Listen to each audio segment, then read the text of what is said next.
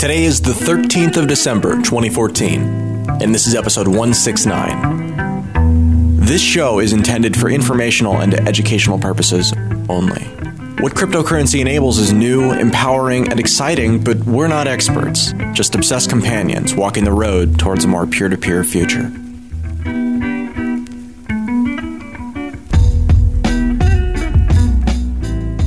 A couple of weeks ago, Stephanie Murphy and I were sitting down and having a discussion during our host show about an interesting post I saw by Gavin Andresen, chief scientist of the Bitcoin Foundation and core developer, who wrote that he was investigating some interesting technologies, specifically invertible bloom filters, and using those potentially for some optimizations. At that time, I wasn't quite sure what was going on, but it seemed interesting enough, so I put a call out for anyone who had information. And guess who showed up? Gavin Andresen. Hey, Gavin, how's it going? Hey, Andreas. Good to talk to you. It's going great. I'm very excited to have you on the show again. As always, it's a pleasure and an honor to have you here to talk to us about the latest in Bitcoin development. So this little project is still in the very early stages, right? Yes, it is. I'm prototyping and kind of exploring ideas right now. So this won't appear in a Bitcoin software near you for quite a while. So why don't we start from the beginning? What is the problem that you think this technology potentially could help solve? So we have a problem right now with miners producing big blocks. And the problem basically boils down to there's an incentive for miners to include fewer translations in their blocks because bigger blocks take longer to propagate across the network than smaller blocks. So as Bitcoin scales up, this is a bad incentive. We want the network to support lots of transactions, but it's expensive for miners to do that. If their blocks take longer to get to other miners, they're more likely to lose what's called a block race. So two miners at different ends of the world can both happen to find a block at about the same time. This happens actually a couple times per day, that two miners will find a block within a few seconds to maybe as much as a minute of each other.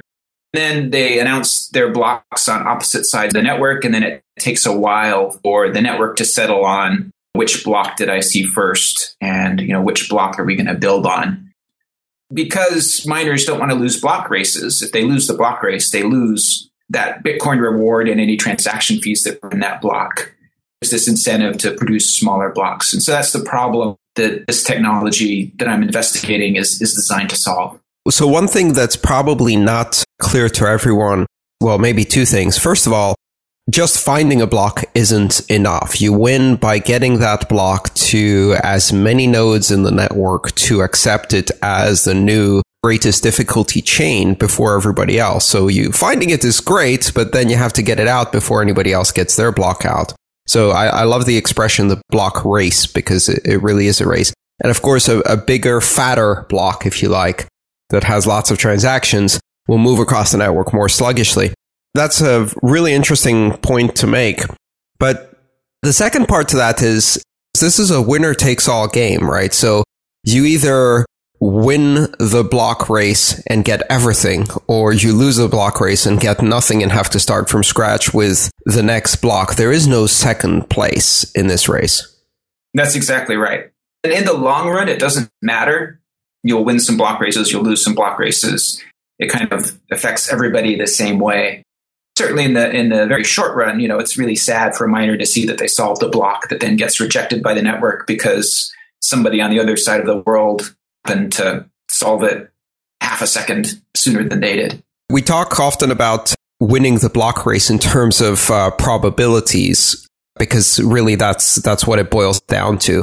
But those probabilities, if they're used simply to weight the outcome, don't really reflect reality, because you can't just multiply the probability by 25 Bitcoin, which is the reward, and see what you're going to get, because it's either 0 or 25. It kind of collapses into that.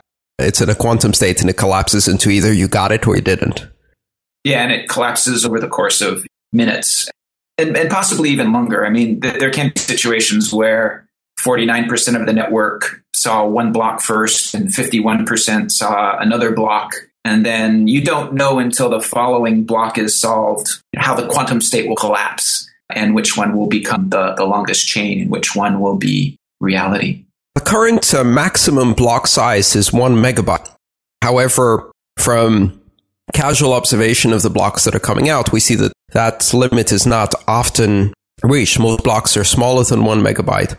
The counter pressure essentially is block propagation, and that's why not every block is 1 megabyte. But it seems, at least from what I'm seeing on the network, there isn't a need for big blocks quite yet. This is a problem that we're going to run into as the network scales up in terms of transactions, but not necessarily a problem right now. It's not like transactions are not getting in.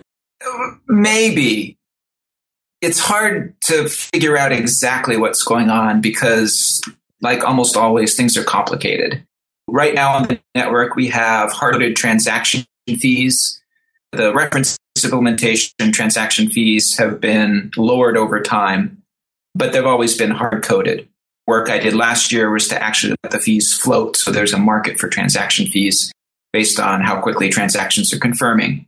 That kind of distorts the market and distorts what's going on. So I think if we allowed the fees to float, I think that is correct. I think miners would still not create bigger blocks because, they do lose money by losing these block races. I might be wrong about that. That might just be a consequence of kind of the broken market we have right now for transaction fees.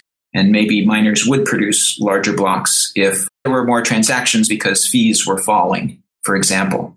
So that's an argument I've heard, that a lot of services that were really big users of the Bitcoin network that were putting out lots of really tiny fee transactions have changed because those hard-coded transaction fees raised, and we imposed things like the dust limit on fees, kind of shut down that use of the blockchain. And so those services have adapted.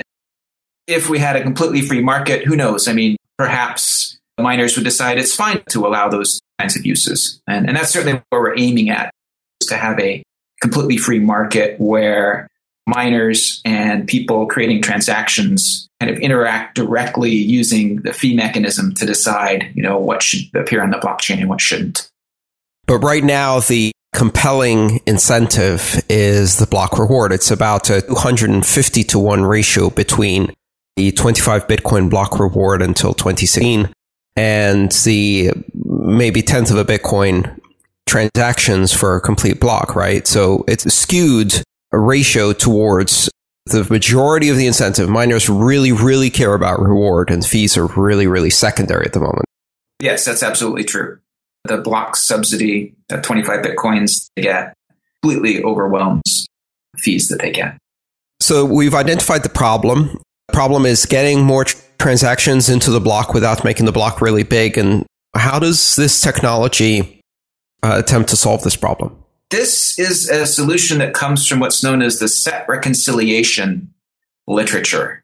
I was not aware of until, I think it was E169 pointed out this computer science literature that's an active area of research in distributed networking.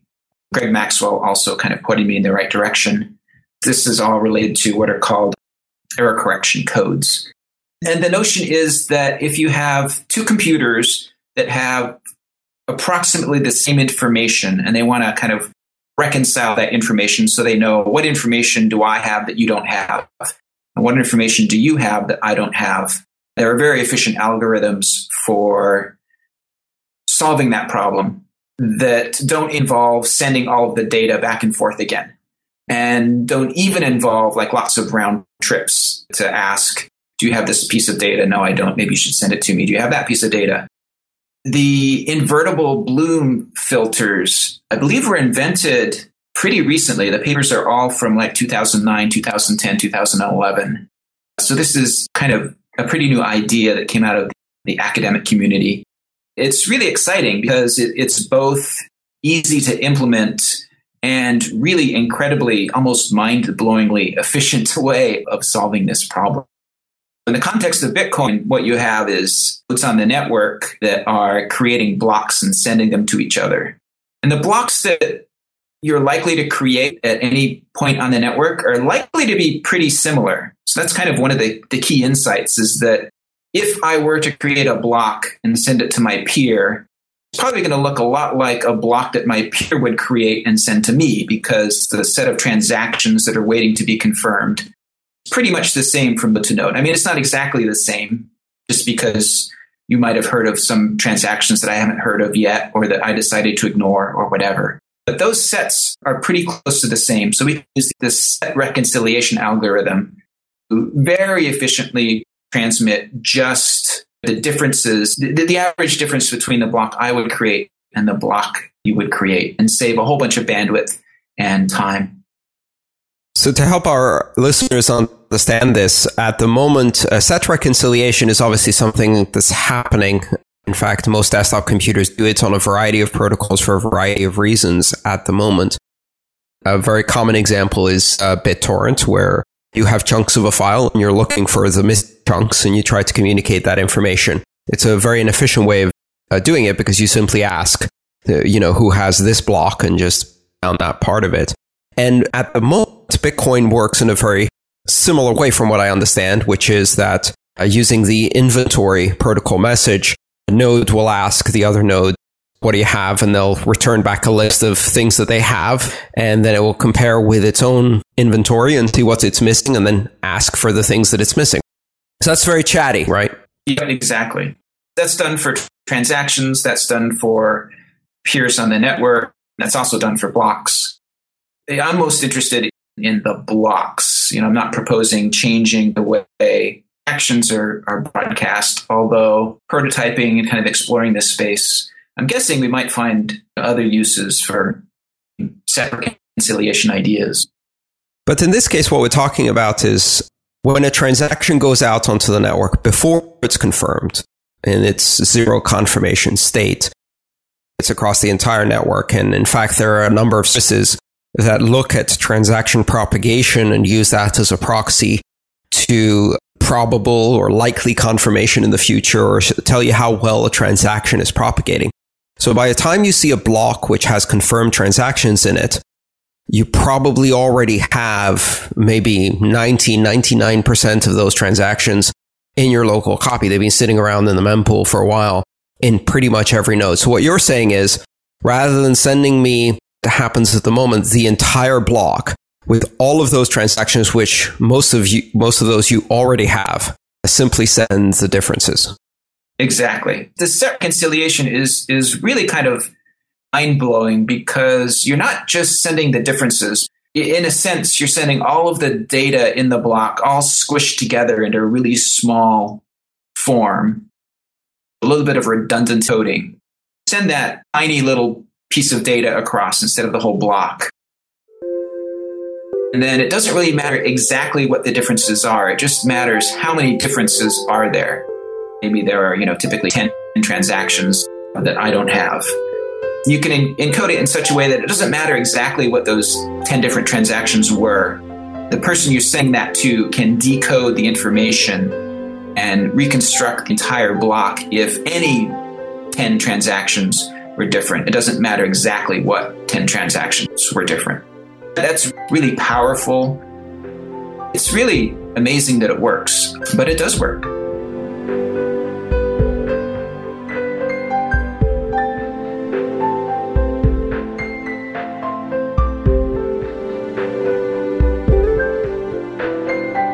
This episode of Let's Talk Bitcoin is brought to you by CryptoKit.com, the easiest, fastest way to send Bitcoins right from your browser. That's KryptoKit.com if you'd like to learn more.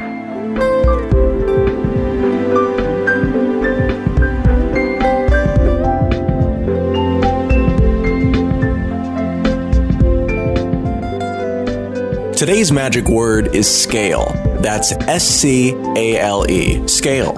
You've got until the 16th of December to visit letstalkbitcoin.com or the Let's Talk Bitcoin iPhone app to enter it for your share of the listener rewards.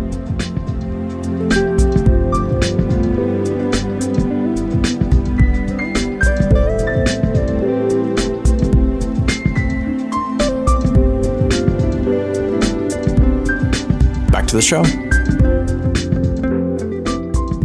So this isn't just identifying what transactions are missing, but what you're saying is reconstructing those transactions from that compressed format without having to ask for them?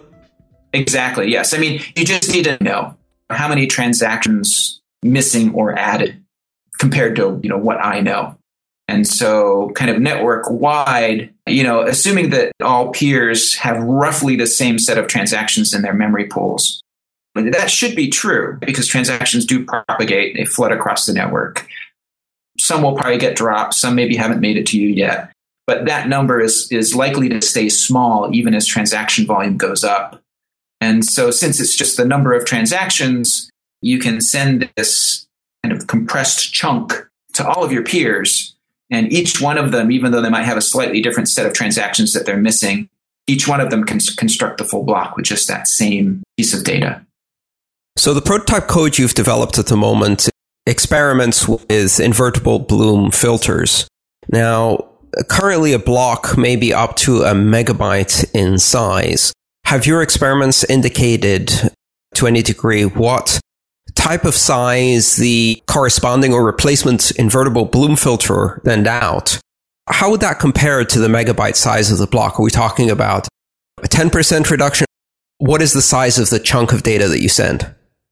I don't know yet. That's the short answer. It should be on a 1 megabyte block on the order of, send, how big is an average transaction? Average transaction is 250 bytes. Maybe there are 10 transactions that are missing. That would be a Bloom filter of about 5K to encode those differences. So 5K versus 1 megabyte, is a huge difference. And that depends on, I need to do more experimenting on kind of how synchronized are memory pools. It looks like they're pretty synchronized. So that's good. But then also kind of how much are miners willing to do the same policy for deciding which transactions go blocks. That's another piece of this. I have to be able to assume what block you're likely to be creating. And so there needs to be some agreement on, how are blocks created and what transactions are selected to be put into blocks. It seems that even beyond the reduction in the size of what you're propagating, the data you're propagating, a secondary benefit here would be that the variance between these propagating chunks of data will be much, much smaller than the variance of blocks based on how many transactions you put in, because transactions will be missing more or less the same, which means that equalizes the race. Is that a correct conclusion?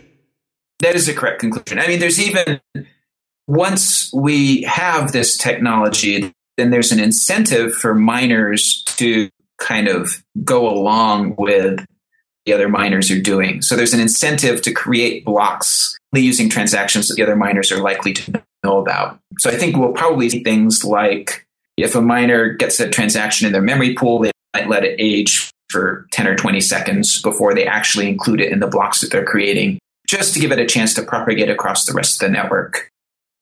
Some people have said that there's an incentive for miners not to propagate transactions, to keep transactions for themselves, because then they can keep the fees. And this gives the opposite incentive. It's suddenly an incentive for miners to make sure transactions do get propagated across the network. And so that's actually another nice side benefit.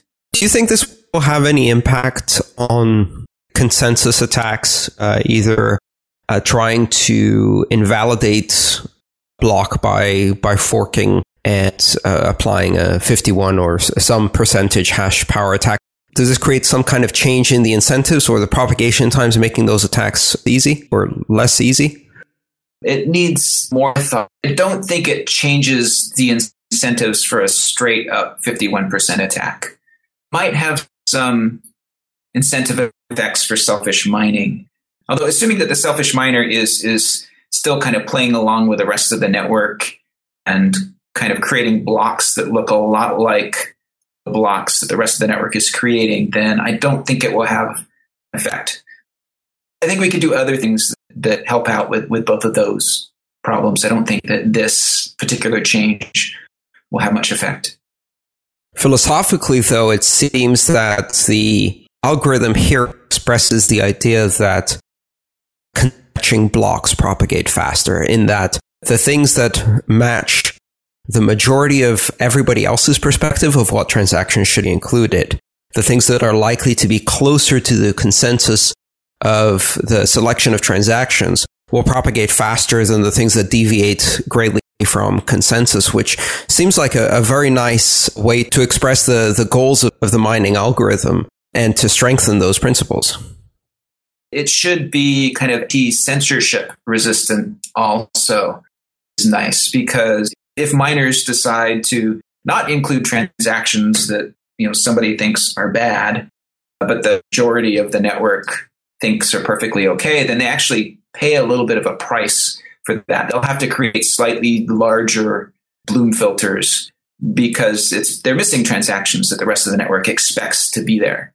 It kind of works both ways in that it's both transactions that are missing that that your peers expect to be in your blocks, and also additional transactions that peers don't expect to be there, maybe because you didn't send it.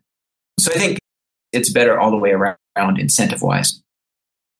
Now, let me just clarify one thing. All of this is about network propagation of blocks. This does not affect the storage footprint, if you like, of the blockchain itself. Once this is consumed by a node, presumably, at least at this stage, to have the block stored on disk in exactly the same way as it is today? Yes. I mean, actually, the roadmap post up at the Bitcoin Foundation blog talks about kind of the short-term scalability problems that we are tackling right now, including storage of blocks on disks. So there's a pull request right now for the reference implementation that implements blockchain pruning so that you only store, the last gigabyte or 400 megabytes or whatever you can afford. So you only store the end of the blockchain and you don't store every single historical block. So in the future, I expect that we will see a good number of archive nodes because this space is cheap. And I think there will always be people who want the whole history of the blockchain disk for whatever reason, either nostalgia or data analysis or whatever. But the vast majority of people will be running pruning nodes that only store enough information to validate the new transactions that are coming in and enough blocks to kind of bootstrap people and give them confidence that they're not being fed an incorrect view of reality. Use a lot fewer resources. So you don't need to dedicate 20, 50, 100 gigabytes of your hard disk to storing the blockchain. Is this equivalent to making these pruning nodes simplified payment verification, or are you only pruning spent TXO? They keep the unspent transaction output databases. So it prunes away the old blocks so they can't serve up those blocks to people who might want them. They're still fully validating. So this pull request works. You would download the entire blockchain, the unspent transaction output database, which is sufficient to validate any new transactions that come in, and then prune off the old blocks that are stored on disks because you don't need those anymore. You've already used them to build the list of unspent transaction outputs. So this is kind of an intermediate node. So you would have essentially archive nodes being very similar to the current full node implementation, pruning nodes being somewhere in between. They've dropped a lot of the already spent transaction outputs and old blocks, and then simplified payment verification where you just have block headers and Merkle. Exactly, yes. This is all fascinating stuff. I think I'm generally an optimist when it comes to optimization, in that I think these problems can and will be solved when they become problems. And so a lot of questions, and get a lot of questions when I talk to people. Doesn't this mean that the blockchain is going to collapse when it's adopted broadly? Or aren't we going to be unable to process enough transactions per second? Or all of these doomsday scenarios, which quite honestly, I've heard before. I've heard them for TCP, I've heard them for IP, I've heard them for Ethernet, I've heard them for modems, name the technology, silicon density for chips, graphical processing units. Every single one has dozens of articles predicting the end of the road in terms of performance. And so I dismiss those relatively humbly and say, if that became a problem, there's enough incentive to solve that problem, and there are certainly enough smart people working on it. Do you feel the same way that these get tackled as needed, and there are no significant bottlenecks that worry you as a core developer that seem very difficult to solve at the moment? Yeah, I do. And maybe that's because we're old, Andreas. Maybe we've just been around long enough. We're all doomed because YZ technology can't possibly scale. Yeah, and I think most people don't realize just how kind of unoptimized all of the code really is yet. It will get optimized. I think a lot of engineers make the mistake of thinking they need to think about scaling to a worldwide scale with billions of robots making gazillions of transactions per second right now. I think if you look at successful technologies, the people who create the successful technologies tend to focus fairly short term. They focus on getting new customers, on making the customers happy, and maybe a little bit in the future in terms of scaling, but they really don't design it to be worldwide scale to start. If you look at Facebook, if you look at Twitter, if you look at even the internet, they all scaled as they went along. And you're right, if you're successful, then you get the resources and the smart people working on it and figuring out how to solve the problems that come up. I look at it from a technology maturity perspective, and I believe Bitcoin is still in the experimental phase where fragmentation is really an advantage, where trying many different things and experimenting. And you can't do that when you're optimizing. Optimization first requires a lot more standardization. You have to button things down and standardize them in a way that would be inappropriate at this stage of the development, in my mind. But the differences between making sure the things will ultimate scale versus making sure you don't put anything in there that creates a horrible bottleneck that you're going to come to regret later. Like, for example, getting IP routing tables to scale is a problem right now on the internet, but making IPv4 addresses only 32 bits, well, that kind of could have been maybe predicted. You don't want to introduce a bottleneck like that, or like Y2K, something that will come and bite you just a short decade from now and will be very difficult to change. Other than that, the rest of it can be tackled another day. Yeah, I mean, certainly looking at kind of things that are theoretically not scalable, that's certainly something that I think about a lot, to make sure that there is some limited set of data that needs to be kept in some computer's memory to validate transactions. That you don't have to trace backwards through, every single transaction to figure out if a transaction is valid. Frankly, some of the ideas people have for building things on the blockchain, they should be thinking harder about some of those problems, because I think some of those ideas just aren't scalable. Invertible Bloom filters that you're talking about, Gavin, are a new concept relatively recently developed in research and academia outside of Bitcoin.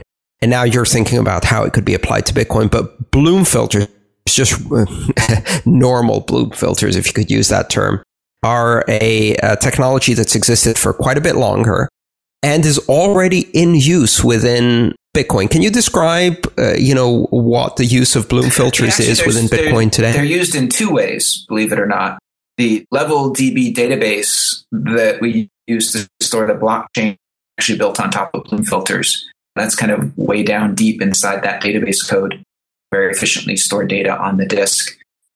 We also use Bloom filters for so-called SPV clients, simplified payment verification clients that don't want to look at every single transaction that's going across the network. They can't, because they're a mobile phone that just doesn't have the bandwidth to look at every single transaction going across the network. And even if they did have the bandwidth for the data plan you'd need to hear about every single transaction. So Bloom filters are used for the SPV client to tell a full Bitcoin node, here's a list of the transactions that I'm interested about. But Bloom filters are used so that it's kind of privacy preserving. Bloom filter kind of squashes up all of those addresses that the client is interested in into kind of one opaque blob, where the server can only ask, does this address match this blob? And if it does, it will send it over to the client, and you get a certain, what's called false positive rate. The filter is kind of a fuzzy matching filter where you might get some addresses that you don't actually care about. But that's better for privacy. That way the server doesn't know exactly what addresses you're interested in. It just makes sure that you get the ones you're interested in, maybe a few more. So a fuzzy search algorithm is probably the easiest way to describe a Bloom filter, asking a question in a kind of vague way so that you get the answer you want among answers that may not match what you want. Exactly. You'll get either a definite no, definitely not, or you'll get a yes that might not exactly be yes. It might be a yes I don't care about. Yeah, one of the harder topics to describe and explain, certainly I found that to be the case when I had to write about it, but a fascinating technology. And this new technology of invertible Bloom filters, I've read the papers and I'm still kind of having some difficulty understanding all of it, but it's definitely fascinating technology. This is another thing that I think most people don't realize, especially when you talk to people who are outside of Bitcoin, but even within Bitcoin. The idea, this is not your grandparents' Bitcoin, if you like. This is not 2008 Bitcoin. Bitcoin is constantly evolving. There's a ton of innovation going on. This is not the same Bitcoin that we had 2 years or even a year ago. It's a quite evolved protocol. It's evolved software, and it continues to evolve every single day. Yeah, that's true. I mean, people ask me, isn't Bitcoin done? What do you do with your day? And I think if you don't work in software, you don't kind of understand the idea of software rot. Unless it's tended, software does rot because things change, the world changes. The big trick is to keep it evolving in the right direction. Make sure we have processes that everybody's happy and comfortable with, because things will change. No matter how much people want things to stay exactly the same, they just can't. Yeah, until one day the only thing that remains is the name and some of the original design patterns, and everything under the covers has been completely replaced. No, maybe, I don't know. Old code has a way of living for a very long time. So I think there'll probably still be untouched pieces of Satoshi code in Bitcoin implementations 20, 30, 40, 50 years from now. Well, I think that certainly has answered all of the questions I had about this little experiment you're doing, the prototyping around invertible Bloom filters. It's great to see some of the practical implications of your roadmap for scalability. And it's very reassuring to see that these things are not only being worked on, but they have practical and in many cases very innovative and interesting solutions that are applying brand new technologies in ways that they haven't been applied before, and perhaps forging new ground and creating concepts in this space just as fast as people are getting to understand Bitcoin. It's already changing and advancing even further. Thank you so much for explaining these concepts to us. No problem. Thanks for having me. Thanks for listening to episode 169 of Let's Talk Bitcoin. Content for today's show was provided by Andreas Antonopoulos and Gavin Andresen. Music was provided for this episode by Jared Rubens and General Fuzz. This episode was edited by Adam B. Levine. See you next time.